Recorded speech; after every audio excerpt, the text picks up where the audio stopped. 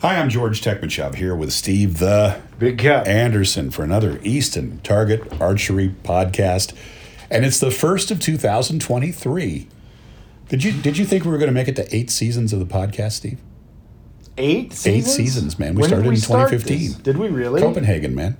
Freak, we did, yeah. Copenhagen. Holy smokes. World Championship in Copenhagen. No, I did not think we would make it to 8 seasons of a podcast. I didn't think I'd make it to 8 seasons gainfully employed. Didn't think we'd make it to 8 episodes, much less 8 seasons, but here we are.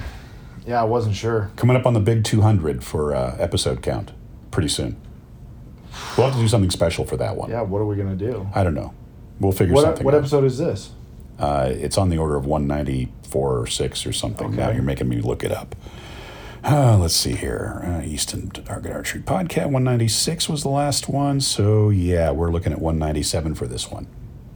What are we going to talk about? We're going to talk about our traditional, whether it is or not is a moot point. I'm making it a new tradition. Our traditional first of the year podcast is the Ask Us Anything podcast. Yes, I remember that. We've done that many times. We've done it a few times anyway. This is tradition. Now, we solicited some Ask Us Anythings, questions on Easton Target Facebook because we don't use TikTok. You can't. Right.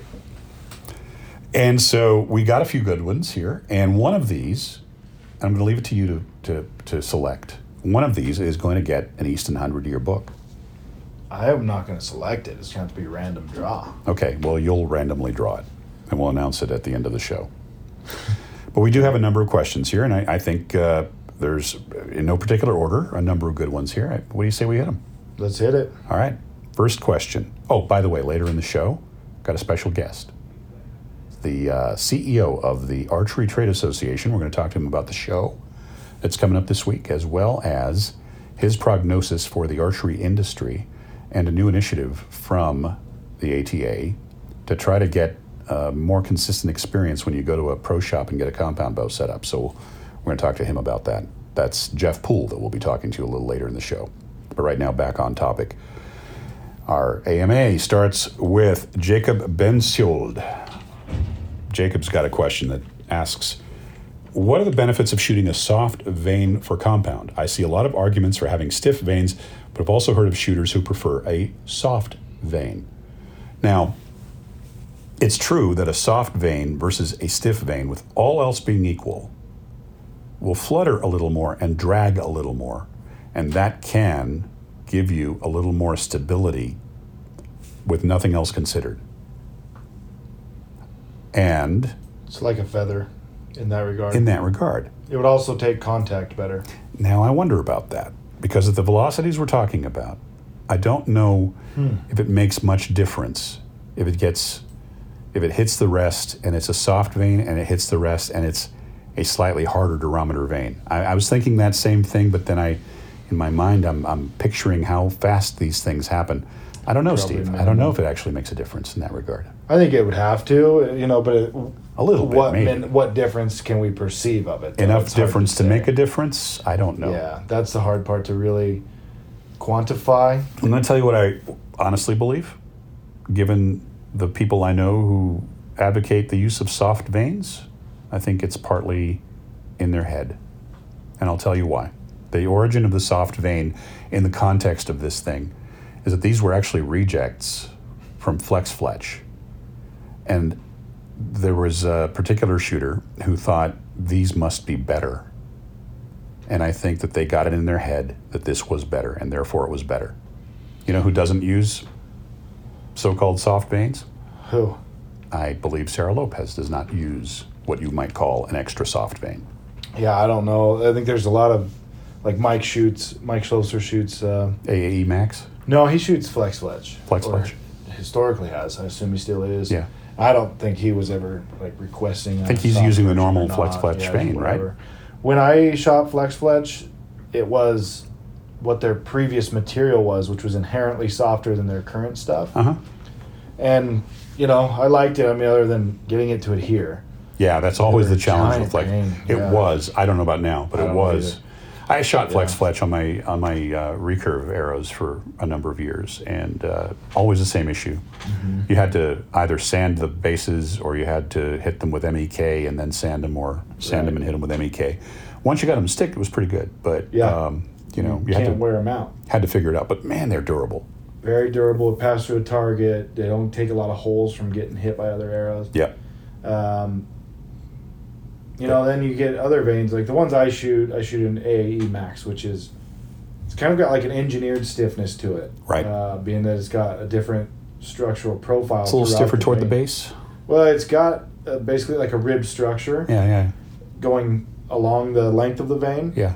So it's got a stiffer base, then it'll open up, and then it'll, gain some thickness and stiffness, and then it'll get thinner again. Just throughout the whole thing. And they're always been something I've always liked them. I've never had an issue with them. My personal take on this is I think the variable that's the most effective on this thing is, besides the size of the vein and the shape of the vein, how much offset you're running on it and whether you have clearance or not. Yeah, and Brian Gold and I were just talking about a guy who was running a lot of helical, and I think a big mistake a lot of people make in archery. They think if some is good, more is better. So they go, and you see this badly on the hunting side, badly. A little bit of point weight is good. Okay, let's just keep going crazy. Then Yeah. you have these extreme FOC guys Yeah. who don't know what they're doing. Anyhow, Almost culty in that yeah, regard. very much so. I got to go back. So anyhow, we were talking to an archer who was running a ton of helical, and anytime that would induce contact or anything, it would just create worse contact and create a larger miss. Right. So, like everything in moderation is kind of the way to go in archery. A little bit of helical is fine. Yeah, I agree. A Okay. lot of helical, you can just be creating a critical setup. But definitely a good question from Jacob, and I appreciate it, Jacob. Oh, yeah. So thanks for that For one. sure. Our friend Steve Yee has a question, and of course this one is one that's come up from time to time for a long time. Steve is asking if we think that we have, the collective we, the royal we, I don't know, we, not any particular we, have hit a speed limit for bows. Is it even practical to have arrow speeds beyond a certain point? Pretty good question. I mean, The second part is really intriguing. Like, is it better practical? to go faster? well, but then does making it go faster force you to have to use a stiffer arrow, which is therefore heavier, which is finding you chasing your tail? I mean, You run into material science issue there. you do. To answer the first part, if we hit a speed limit for bows, you're talking.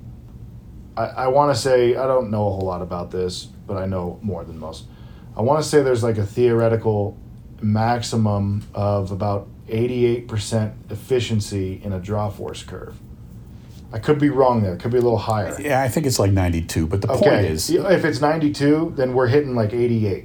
Yeah. And you're talking the loss is from things like hysteresis, like heat in the bearings, heat in the string tracks. yeah, And it's minimal, but it all adds up. tiny bit of air resistance when the Yes. strings come down, you know. All that stuff adds up to create, basically, you have your theoretical, then you have your real world maximum. And cams are pretty darn close to as efficient as they're probably going to get. Mm-hmm. So, And still be biomechanically usable. right. Because honestly, the most efficient cam would be kind of square. Yeah, it wouldn't be it'd be You hard wouldn't be able to draw it. or impossible to draw, or it would break the string on every shot. Right.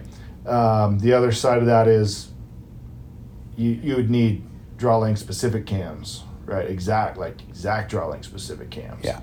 And no modules, none of that. So it's not super user friendly, and the gains are very minimal. So but Again, yeah, is that juice worth the squeeze? And I think when you consider, I hate to use this word, but shootability. Yeah, shootability. We were just talking about how that's a made up word today. It's a totally made up word, but it still means something in our heads. But you know what? You could make a completely optimized bow from an efficiency standpoint that could drive the arrow as fast as possible. Nobody'd want to shoot it. Yeah, I mean, you wouldn't want to draw it. let's say you were getting whatever the extra speed is. I don't know. What's it going to be? 10 feet per second. I'd say 10, 12 feet per second over the top of what bows are doing now. And then some guy's going to come along with a bow that's 30 feet per second slower than yours and smoke you anyways because he's just better at shooting the bow. Yeah. So, but it's funny. You see the need for speed rear its head every few years. I mean, going back, when I started in this game, overdraws were a big deal, right? People wanted to have the fastest setup. So they had, really oblong cams, overdraws. Didn't matter that the bow sounded like a 22 short on every shot and you'd break your bearings after 300 shots. They wanted that speed. Wow, this bow goes over 300 feet per second back then, 1990, 1988, 1987, 1986. Today, you can get a reliable, quiet shooting bow, a target bow that breaks 300. Oh, easily. Yeah, easily. They're 320 or better. And is way softer and easier on your shoulders to pull and way easier to let down and much more ergonomic. And you can have that usable speed, what I'll call usable speed, all day long. And at the end of the day, you're way better off now than you were trying to chase those 300 feet per second speeds 30 years ago. For sure. Right now, the big thing in hunting bow design is all bows that are enjoyable to shoot, right? Low hand shock. I keep seeing that phrase. Very low vibration, quiet. No one has really pursued speed the last probably 5 years. Because it compromises all those other characteristics that people enjoy. And they did 5 years. The 5 years prior to that, it was probably chasing the speed. Yeah. And they kind of got to a point where, again, the science, material science or whatever has kind of hampered great advancement. So now they're on to let's make this bow feel good. A good shooter experience. Old timers will remember there was a bow called the Bear Delta V. The Bear Delta V came out around 82, 83. It had 4 cams. It had a set of cams inboard inside the riser, and it was a George Trotter design. That's a guy who designed a lot of flight stuff and fast stuff back in the day. Every single shot from that thing sounded literally like a 22 short going off. It just created this loud clack, and it was like 280 feet per second. Yeah. And they were good for maybe 1,000 shots before you'd have to rebuild the whole thing. We have gotten so much better. The entire industry of building bows that are reliable, fast enough. But to get back to Steve's question, have we hit a speed limit for bows? As a practical matter, I'd say, pretty much. Pretty close. Pretty close. Yeah. Because you can always go faster. Yeah, but you're giving something up to get there. Yeah. So. It hasn't proved to be a good business model. The companies that have built the fastest bow haven't really sold a lot of them. Correct. Truthfully. Yep. So. Levi Glass is asking, when building and tuning our bows, when do we realize that we've found the perfect setup between accuracy and forgiveness? I've been struggling with this for a couple of weeks and could use some outside-the-box perspectives. First off, I think accuracy and forgiveness are actually tied to each other. I don't think you need to balance between them. Yeah, I would say it's hard. Again, this is the word forgiveness coming up. And right. Accuracy is an absolute. You can measure it. Forgiveness is kind of a gut feel. It very much is. And right, accuracy is at the end of the day, what was your score? Okay, cool. Did you score well? Forgiveness is, did you miss one? Yeah, did you? I guess I should say this. An accurate but unforgiving bow is a 299 29X Vegas. A forgiving but less accurate bow is a 327X Vegas, right? Which one do you want to go with? So I know what I'm picking. But very much I think they are still tied to each other, even with that said. I struggle to, I guess, fully answer the question. No, but in my head, when I feel like I've got an adequately accurate but also forgiving bow, is when I can get away with stuff. When I expect an 8 and I look down and I see a 10, that's when I know my forgiveness factor is probably where I want it. I kind of think of it the other way, is when I expect a half shaft 10 to the left. Like, okay, I broke that one. I did something. Either I was moving left, or I think I, had the bow canted or torqued, whatever. I expect a half shaft 10 to the left, and it's a half shaft 10 to the left. Now I've got a forgiving bow. It did exactly what I expected it to do. Now, when you make that shot and it's a tweener 9 to the left, that's where things come into play. That's where I almost always examine point weight first and foremost. That's the one I'll usually mess with first. Interesting. And I had, 1 year at indoor world trials, when that was still a thing, I had some 2318s. They were new, and I had 250 grain points in them. Kind of matched them pretty close to my 2712s, thinking that would be good. And it was one of those days where I felt like I had better break the shot holding middle perfectly in the middle to get it to land middle. Like, if I'm going a little left, it's going way left, And I just struggled through a day with that. Came home, went to 175 grain point. It's been night and day difference ever since. Really?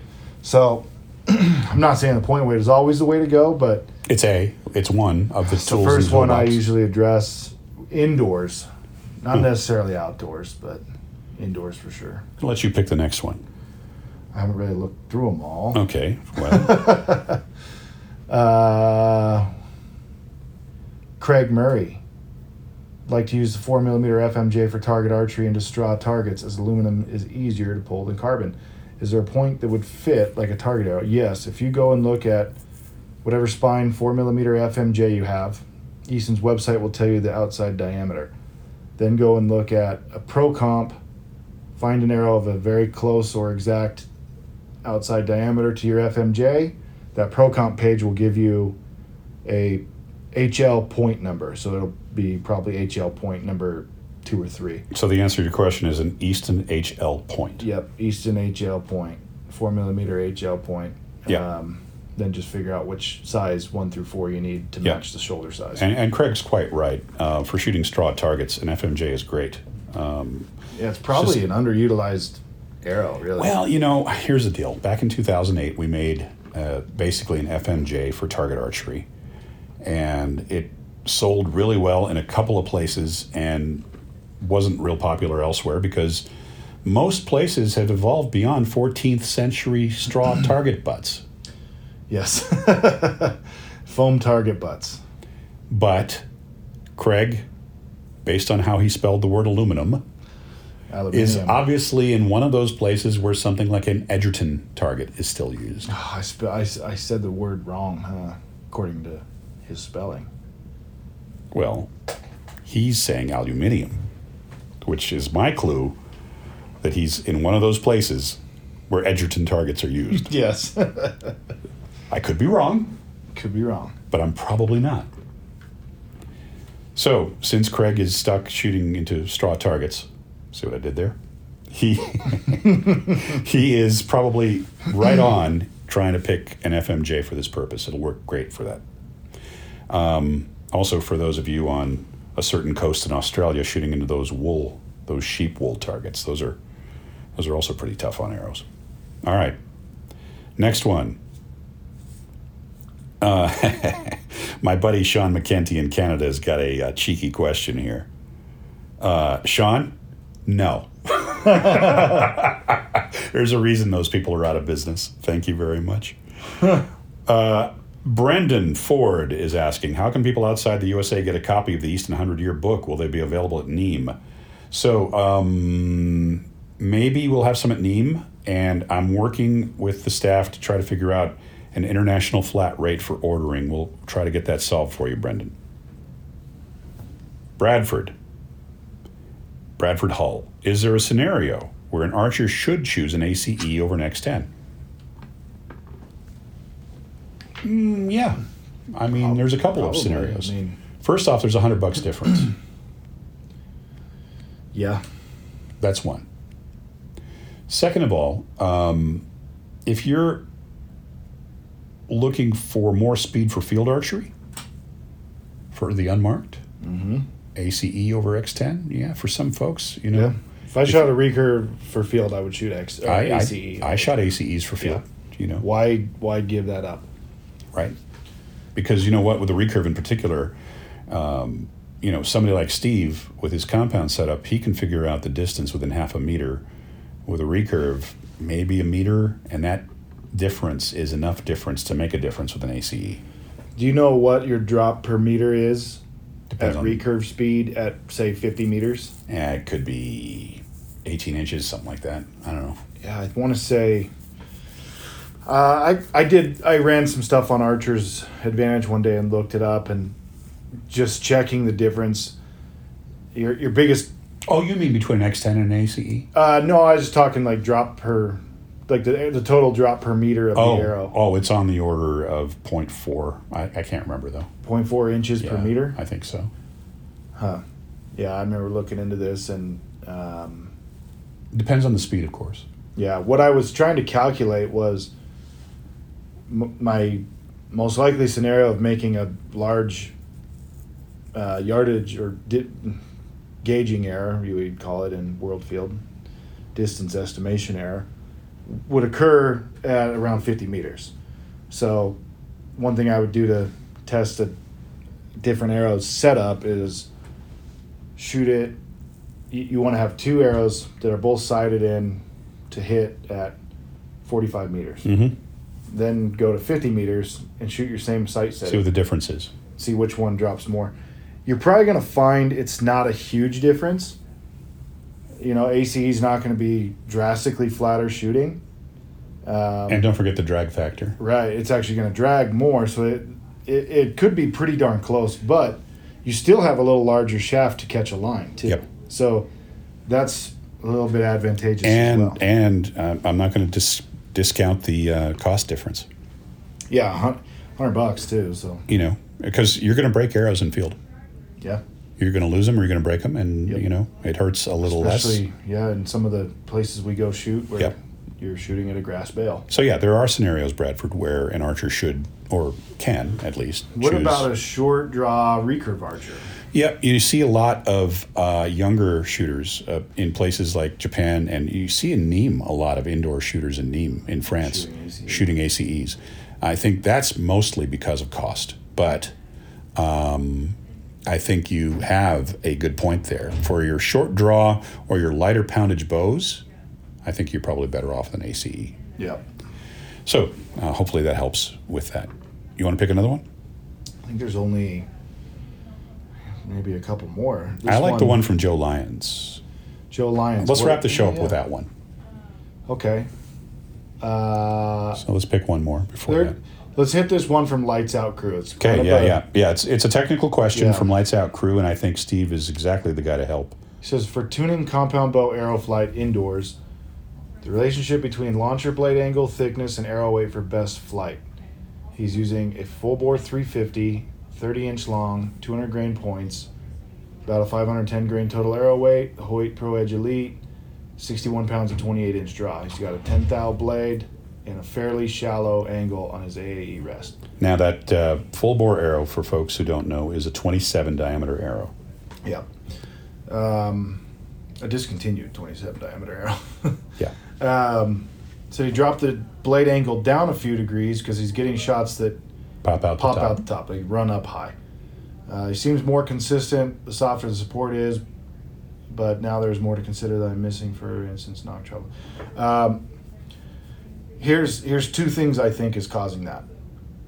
He lowered the blade angle, which kind of created a little bit more cushion effect. Makes the blade act softer. Yes, which can work. Same time, I think he's got such a long arrow.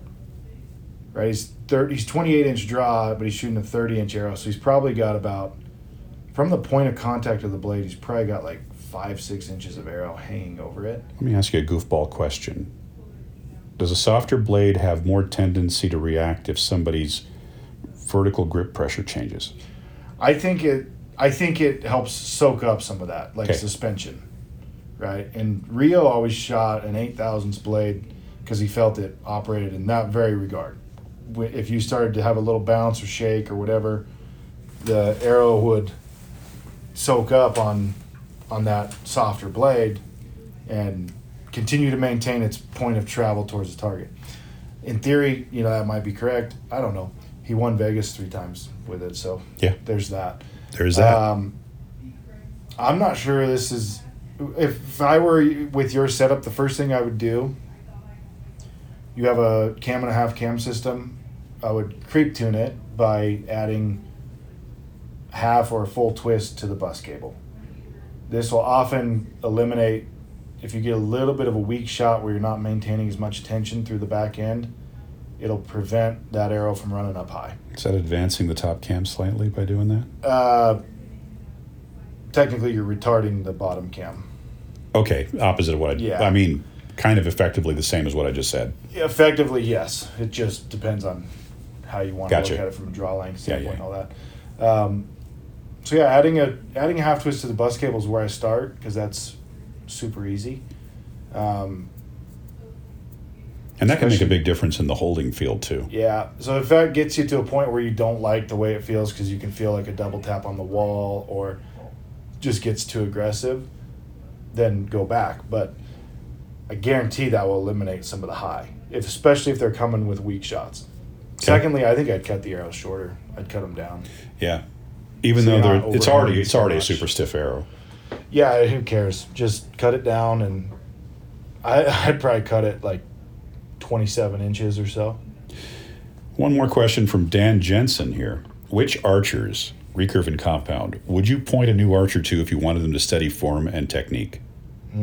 Recurve, study Kibo Bay, study Metagazos, study Kim Woo-jin, study, let's see, one more. Pick one more. Takaharu Furukawa. That is a spectrum of styles, all of which work, all of which have small biomechanical differences. And depending on your build, one of those will work for you. I Compound. think if you're, and strength-wise too, like if Yeah. you're a stronger statured shooter, you could probably shoot more like Kim Woo-jin. Yep. And if you're not, more like Kibo Bay. Exactly. I personally want to shoot like Kibo Bay, even though... You're not wasting any time at full draw. Right. The Korean women historically are at full draw. Like, you almost can't separate the anchor to the click.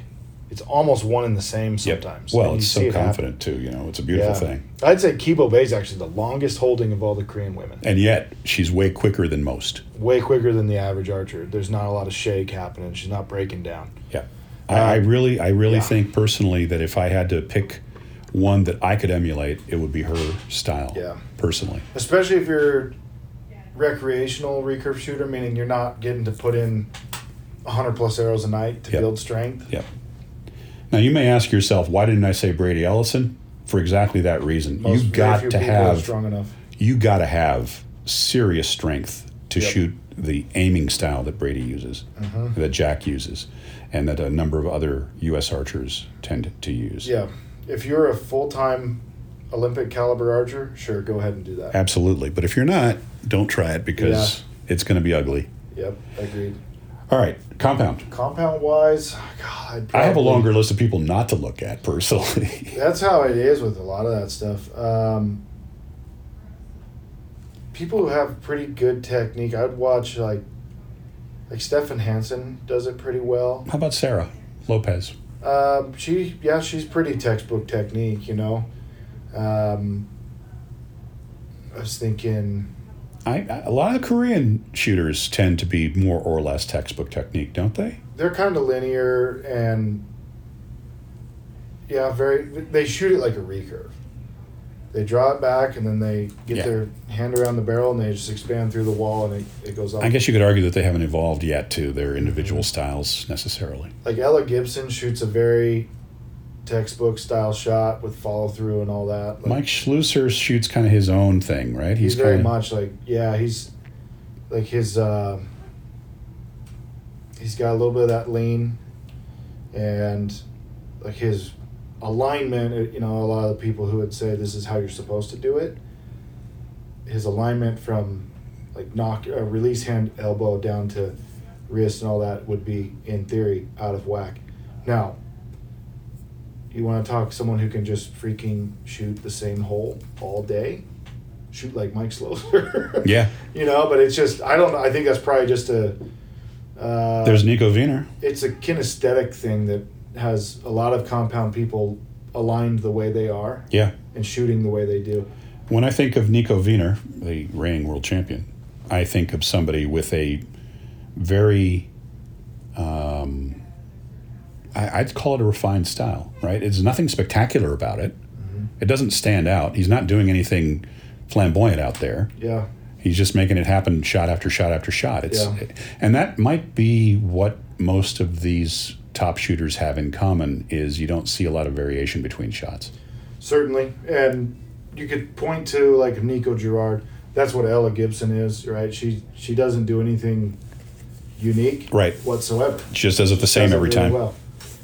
Nicolas Girard from France. Yeah, he's another one who strong shot, good push through the bow. Yep. Yeah, there's no shortage of people to watch. I would just stay away from the people who are horribly misaligned. You know, because you don't want to try to teach that. No, there are people who are horribly misaligned who are successful. Let's get this straight. Some of the very best. The best shooters in the world have always had something non-textbook alignment. Rio Wild comes to mind. Rio, Mike, Chris Perkins, Jesse Dave. with a big bent bow arm. Yeah, Dave Cousins with the nose on the wrong side of the string kind of thing. There's a lot of... Yeah, so I think like I said, if you're going to try to teach something, you try to teach the classic textbook style. And then as a body style or shape or arm length or whatever comes into play, then people kind of develop their own thing. Yep.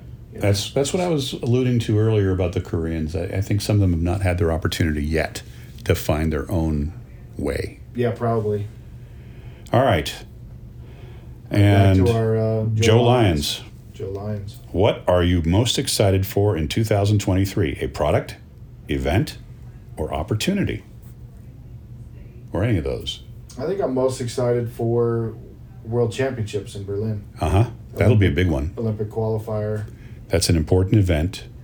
It's going to be huge in a place where archery has really skyrocketed in participation. I imagine there's going to be a very enthusiastic crowd there. I really believe that the German Federation is right now the most active federation in world archery, just ahead of the French. And we know that they can do a great job. So I think I agree with you, Steve. The World Championship in Berlin is going to be the highlight of the season. I'm trying to think if there's anything else cool, like unique to this year happening. Other than personal stuff that we're not going to get into. Yeah, I don't think anything... That's like the one unique event for the year, right? Pretty much. Something that's not an every year event. Yeah, I think that as we move into 2023, we will see many of the same things that we've seen in previous years with, again, the post-pandemic momentum continuing to develop. We'll see an opportunity to have, I think, even greater participation in some of the World Cup events. Never did get word on whether the Shanghai leg of the World Cup is going to happen or not. That was supposed to have been decided at the end of December. Haven't seen any word on that yet. I thought they pushed that to 24. That would be the smart move. So yeah, I can't remember. I thought they had that noted somewhere, but yeah, maybe so. But maybe I missed it. Anyway, I'm no expert. I think this is the year we realize that the Olympics are jammed closer together than normal.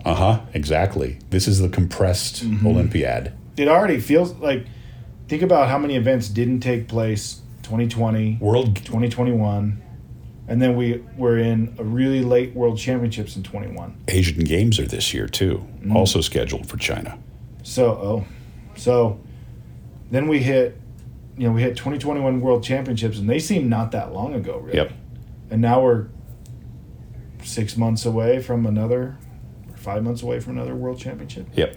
And a really important one with Olympic qualification on the line. Exactly right. So I think, Joe, there's your answer. I think World Championship in Berlin is the answer to that question. All right, we're going to change gears for a minute here. There's someone we've been meaning to talk to for some time. He is the relatively new, he's been in the position for a year, relatively new CEO of the Archery Trade Association. And we had a chance to sit down with him and talk to him about this week's upcoming ATA show, among other things. Jeff, thanks for joining us on the podcast today. My pleasure, George. Thanks for having me. You know, Jeff, this is a big week for the ATA. We're going to talk about a few things, including the big upcoming ATA show, which is going to take place at the end of this week as we record. But I think it might be a good thing to get you acquainted with some of our listeners who might not know you very well. Tell us a little bit about your background and how you came to the ATA. Well, I've been at ATA now for going on a year. And prior to that, I was with the National Rifle Association for 30 years. Started there in a near entry-level position and worked my way up through the organization and eventually led several different areas, including membership and shows and events, and also our e-commerce area. So, you know, a little bit of a diverse background, but all sort of tools in the tool bag I can use here at ATA. We have a lot of folks who might not be acquainted with the ATA and what it does. The ATA has been around since the 1960s. It started out as the Archery Manufacturers Organization, or the AMO. And a lot of folks who've been in the sport for a long time might still remember it as the AMO. But historically, ATA has done a number of things. It's sort of been an advocate for the industry. In the United States, of course, bow hunting is an important part of archery culture. And the ATA has worked closely with states and federal government to preserve the structure of bow hunting, and also to work with people in Congress to try to keep the rules and the regulations about archery equipment relatively free here in the United States. You know, obviously, some of you folks listening in other countries know that you have to have a license to own a bow in some places. Thankfully, here in the United States, we do not have that kind of condition. And it's partly due to the effort of organizations like the AMO and now the ATA. And that's still a very important part of what the ATA does today, isn't it, Jeff? It is. Advocacy work is an important part, as you mentioned. It does require licensing and other requirements in other parts of the world. We don't have that here in the U.S., and we certainly would like to keep it that way. But in addition to advocacy, you know, ATA represents both the retailers, the archery retailers, as well as manufacturers. And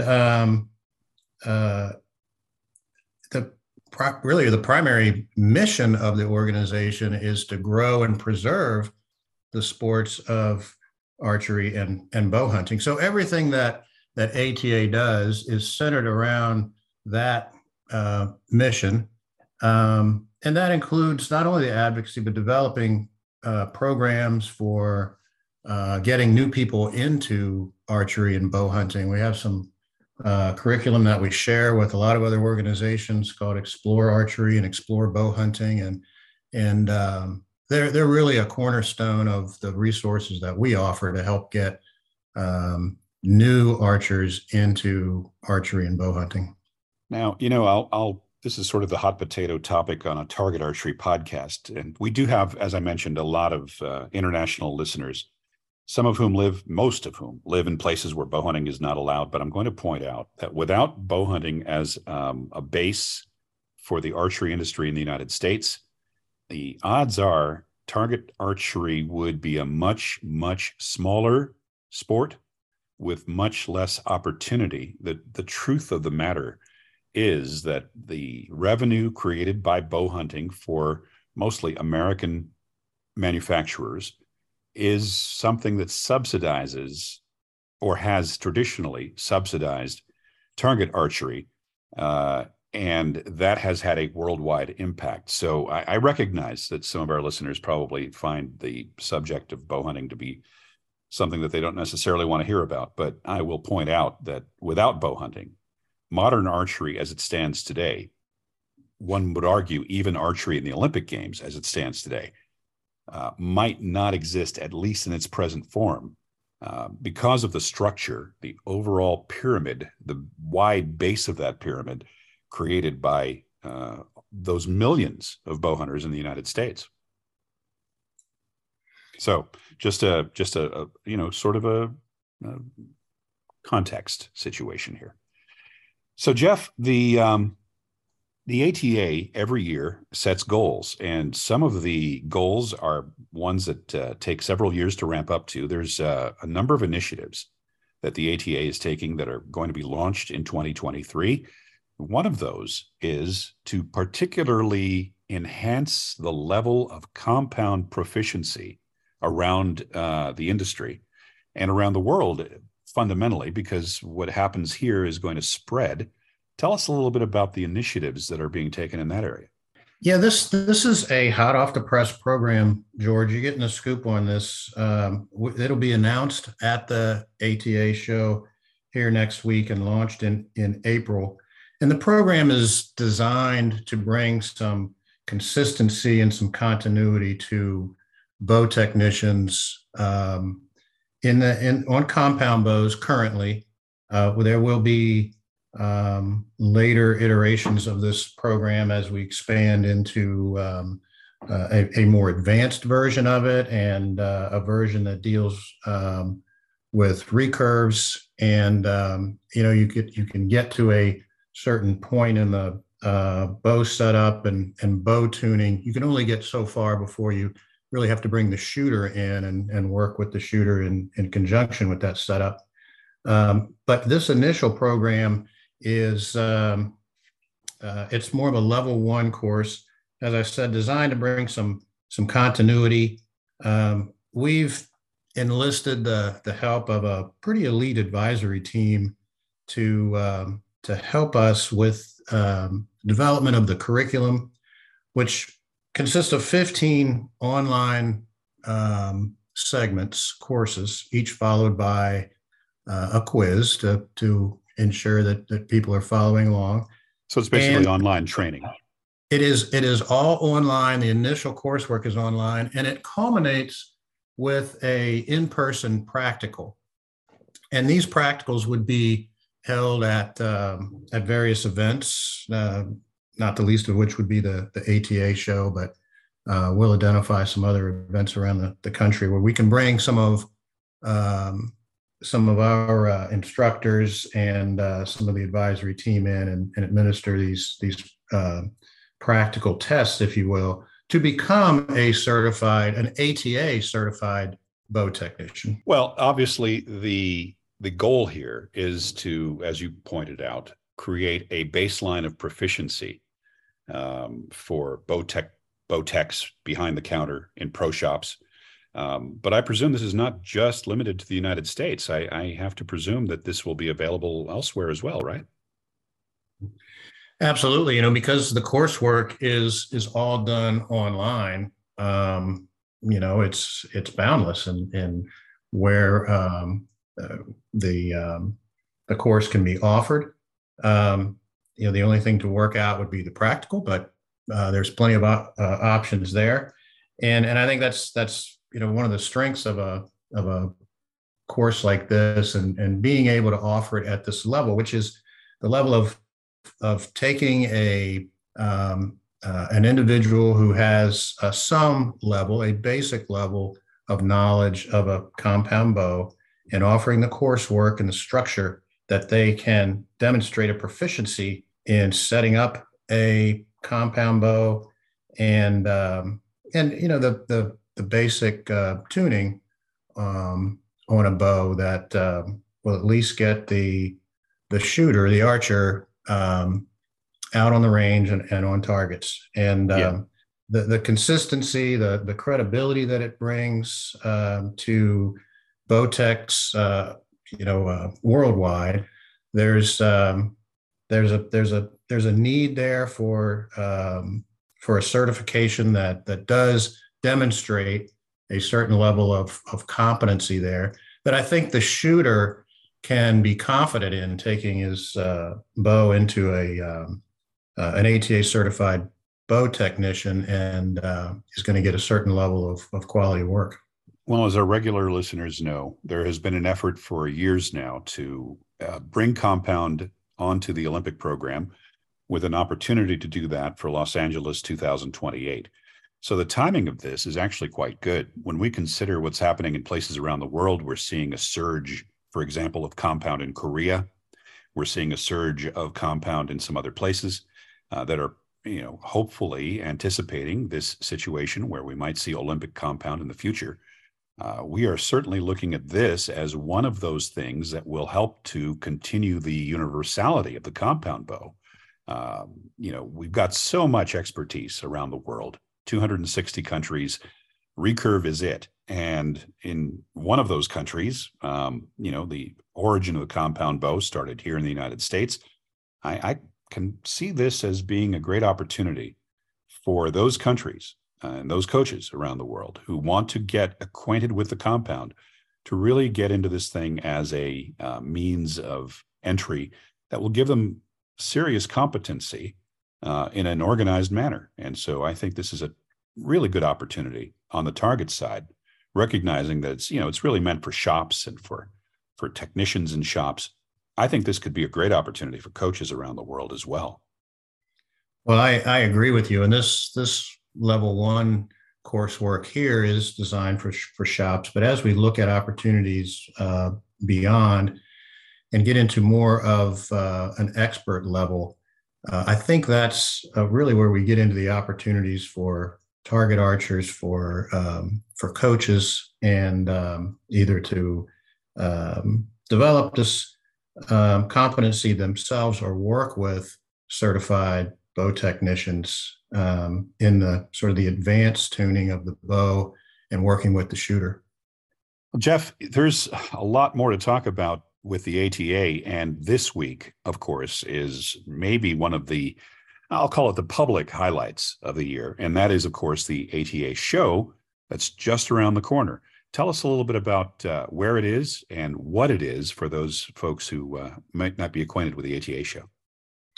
The ATA show is, we've billed it as the premier archery event of the year, certainly the premier archery show of the year.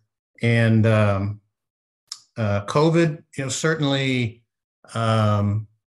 wreaked havoc on the show, as it did just about any large indoor public gathering over the years. In 2021, the show was canceled because of COVID. We did hold the show last year and had a successful show, but this year in 2023, January 11th through the 13th, is the first year of being out from under the COVID stigma. Of course, COVID is still prevalent and we still have to be concerned with it, but not at the same level it was where it was majorly impacting shows and large public gatherings. So we're just thrilled to be back in Indianapolis, which is sort of the preferred location for the show, preferred by at least a lot of the attendees. It's very easy to get to by road or by air. And the show itself is recovering well from COVID. We still have about 500 exhibitors, and we're expecting over 6,000 retailers and buyers to be at the show. And in addition to that buyer-seller environment that exists, which is certainly a large part of the show, I'm looking at this year's show as an opportunity for people in the industry, the retailers, the manufacturers, and everyone in between to have the opportunity to get back together. For many of them, it's been 3 years since we've had the opportunity to gather in mass like this. And we're really looking forward to a revitalized event coming out of COVID. And it all gets started next week. I think it might be seen by some as a sort of a throwback attitude, but I sincerely believe that there is no substitute for face-to-face communication with people. That is between manufacturers and customers or old friends in the industry. There's, even doing a Zoom meeting or, an online presentation, it just does not match the opportunity you have to interact with people when you're in the environment of a show or a gathering. And so, I agree with you that this is going to be important because, as you point out, it's the first time in 3 years that a full-on, I know last year's ATA show was a success, but this year I think we're going to see a full-on effort. Most of the major manufacturers will be there. Easton will have a booth at the ATA show for those of you who will be attending. And, it's clear to me that while shows have been perhaps diminished in the context of the last 3 years, I think that we're going to see, just based on my personal experience going to a few events since COVID, I think we're going to see things come roaring back in some ways. Well, I agree. The power of face-to-face is we've all been forced to do business and communicate with each other in different ways over the last several years, and we've done it in the archery industry in large part because the market has been so strong. We've been able to do it, but we're starting to see the market soften a little bit. I think that the opportunity to be back face-to-face, reinforcing those relationships, learning about the new products and hands-on demos of the new products and learning about them from the experts, either the people that develop them, the technical staff or the sales staff, and not being completely reliant on the sales reps in the store. I do think that we're poised to have a really good show this year. Well, Jeff, it's been challenging economic times, partly due to what we just discussed, which was COVID, and one of the things that a lot of economists are looking at is that we might not be looking at the strongest financial period for a lot of folks. And one of the interesting things about archery, in particular, is that it has a reputation of being one of those sports that does very well during the tough economic times, recession times. It has been referred to as a recession sport in history, and history has borne that up pretty well. Back in 2008, we saw a surge of archery sales. I think we're looking at the potential for something like that maybe at this time.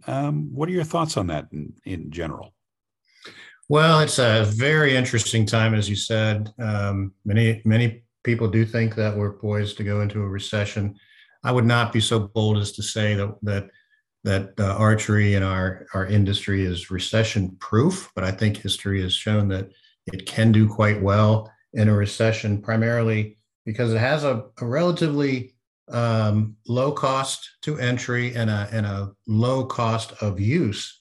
It is, let's face it, it is something that we do because we enjoy doing it. And yeah. That supersedes a recession a lot of times and other economic turmoils that we might be under. COVID did it did a number on us, and I don't mean that necessarily in the negative. As many outdoor industries benefited from the public, and we were all forced outside for our activities over the last several years, and archery and bow hunting certainly benefited from that. So we are getting past, we are sort of in a post-COVID environment now, and we're seeing that in terms of sales softening a bit, but softening on the backside of a sales spike. So we have to keep things in proportion there. Sales are still very, very strong by historic measures. And all indications are that even if we go into a recession, some say we might already be in one, but even if we were to go into a mild recession, that the expectations are that sales will hold up pretty well in the archery industry. Well, participation seems to certainly be an indicator of that, because we're seeing, for example, registration for Arizona Cup just opened up, and already it's filling up. We're seeing big turnout for Vegas this year, the big Vegas indoor shoot. Yeah. And World Archery has a full calendar, of course, leading up to the World Cup final that'll be taking place in the fall in Mexico. We're seeing a lot of opportunities for people to shoot and a lot of opportunities for people to participate in the sport of archery without having to spend a lot of money and travel very far. Wherever you are, there's going to be an archery event. And one of the great things about our sport, you can get your bullets back. We can Right. get our arrows back, and so that keeps the cost down as well. That's right. I'll tell you another benefit that we have, George, is, and I guess a benefit of COVID was that it really drove a lot of new new archers into the sport. We do a survey among our retail members on a quarterly basis, and our retailers are reporting that a full 1/3 of their customers right now are new to archery. That's a very high number, and I think that is a big part of the reason that we expect the archery sales numbers to hold up pretty well in the next 12 to 18 months. And as you mentioned, we're seeing increases in participation levels, not only from the new folks to the sport, but those that are well embedded into the sport as well through competitions and the like. So I don't think that we're as susceptible to the recession as a lot of other industries, fortunately. But it doesn't mean that our retailers and our manufacturers don't need to be making smart decisions. Jeff, we're pushing past the time that I told you we'd need, but I have one more point to make, and that is that your point about a 30% increase is important. But I think another part that's important is retaining those people, keeping them enthusiastic about archery, keeping them in the sport. And just to go full circle, I think efforts like the ATA's certification program for techs has a role in giving people a satisfying outcome when they go to a pro shop, because pro shops are still the heart of our sport, giving them a role in helping maintain that relationship with the customer, the consumer, the person who's entered the sport. And I think that that's an important focus for ATA, don't you think? The retail shop is an extremely important focus to us for those reasons you just mentioned. They are the front line, if you will, for these new folks that are coming into the sport, and their experience in the shop is going to play a very big role as to whether we're able to retain those new shooters or not. And programs for retailers is a focus for us moving forward. Retailers, I mean, let's face it, they many of them are in a tight spot. They have growing challenges of the current landscape of online sales. They've got YouTube, do-it-yourself videos, and just the pressures that are added by the big box stores. So working with our retailers is a major emphasis for us moving forward, and giving them the information and helping them deal with that environment, plus just the normal concerns, issues that they have in running their business, from inventory to margins and cash flow and staffing. ATA is developing programs to help our retailers, and again, I think we all will benefit from these new archers, new people to the sport, and their relationships with retailers. Jeff, I want to thank you for taking the time to join us on the podcast today. I know you've got a super busy week ahead. Wish you all success with the show coming up this weekend in Indianapolis. And we'll want to catch up afterward and talk about, more about the Compound Initiative, as well as the outcome from the show. So I hope you'll be willing to join us again. Sure will, George. Thanks for having me. So again, thanks to Jeff Poole for taking the time to join us in this very busy week before the ATA show. The ATA show. Yeah. You're not going, right? I'm not going. You're not going. In Indy this year, better than Louisville. It is in Indy, and Gary and the crew will be there from Easton. So there will be an Easton booth there, and I'm sure that it's going to be a good show. It's just a matter of, I just don't have the time to get to all the stuff that I want to get to, and that's one of the things I'm not getting to. Well, we got a lot coming up. Yes, we do. We've got Lancaster. We got Nîmes. You're going to Nîmes.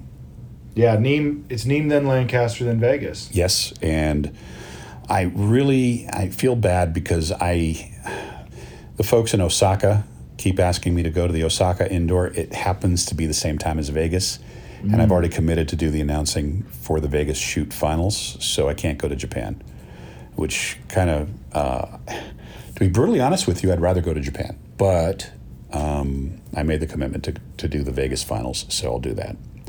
But that is a big event in Osaka. There's going to be about 700 shooters at the Osaka indoor at the same arena, Steve, where they have the annual sumo tournament in Osaka. They just had that, right? Christmas deal? They have two different ones. There's another one that's going to be in March. Wasn't the guy who won this one, he was like really unheralded, like no one thought he would get very far? You've got me completely by surprise. I haven't followed it at all.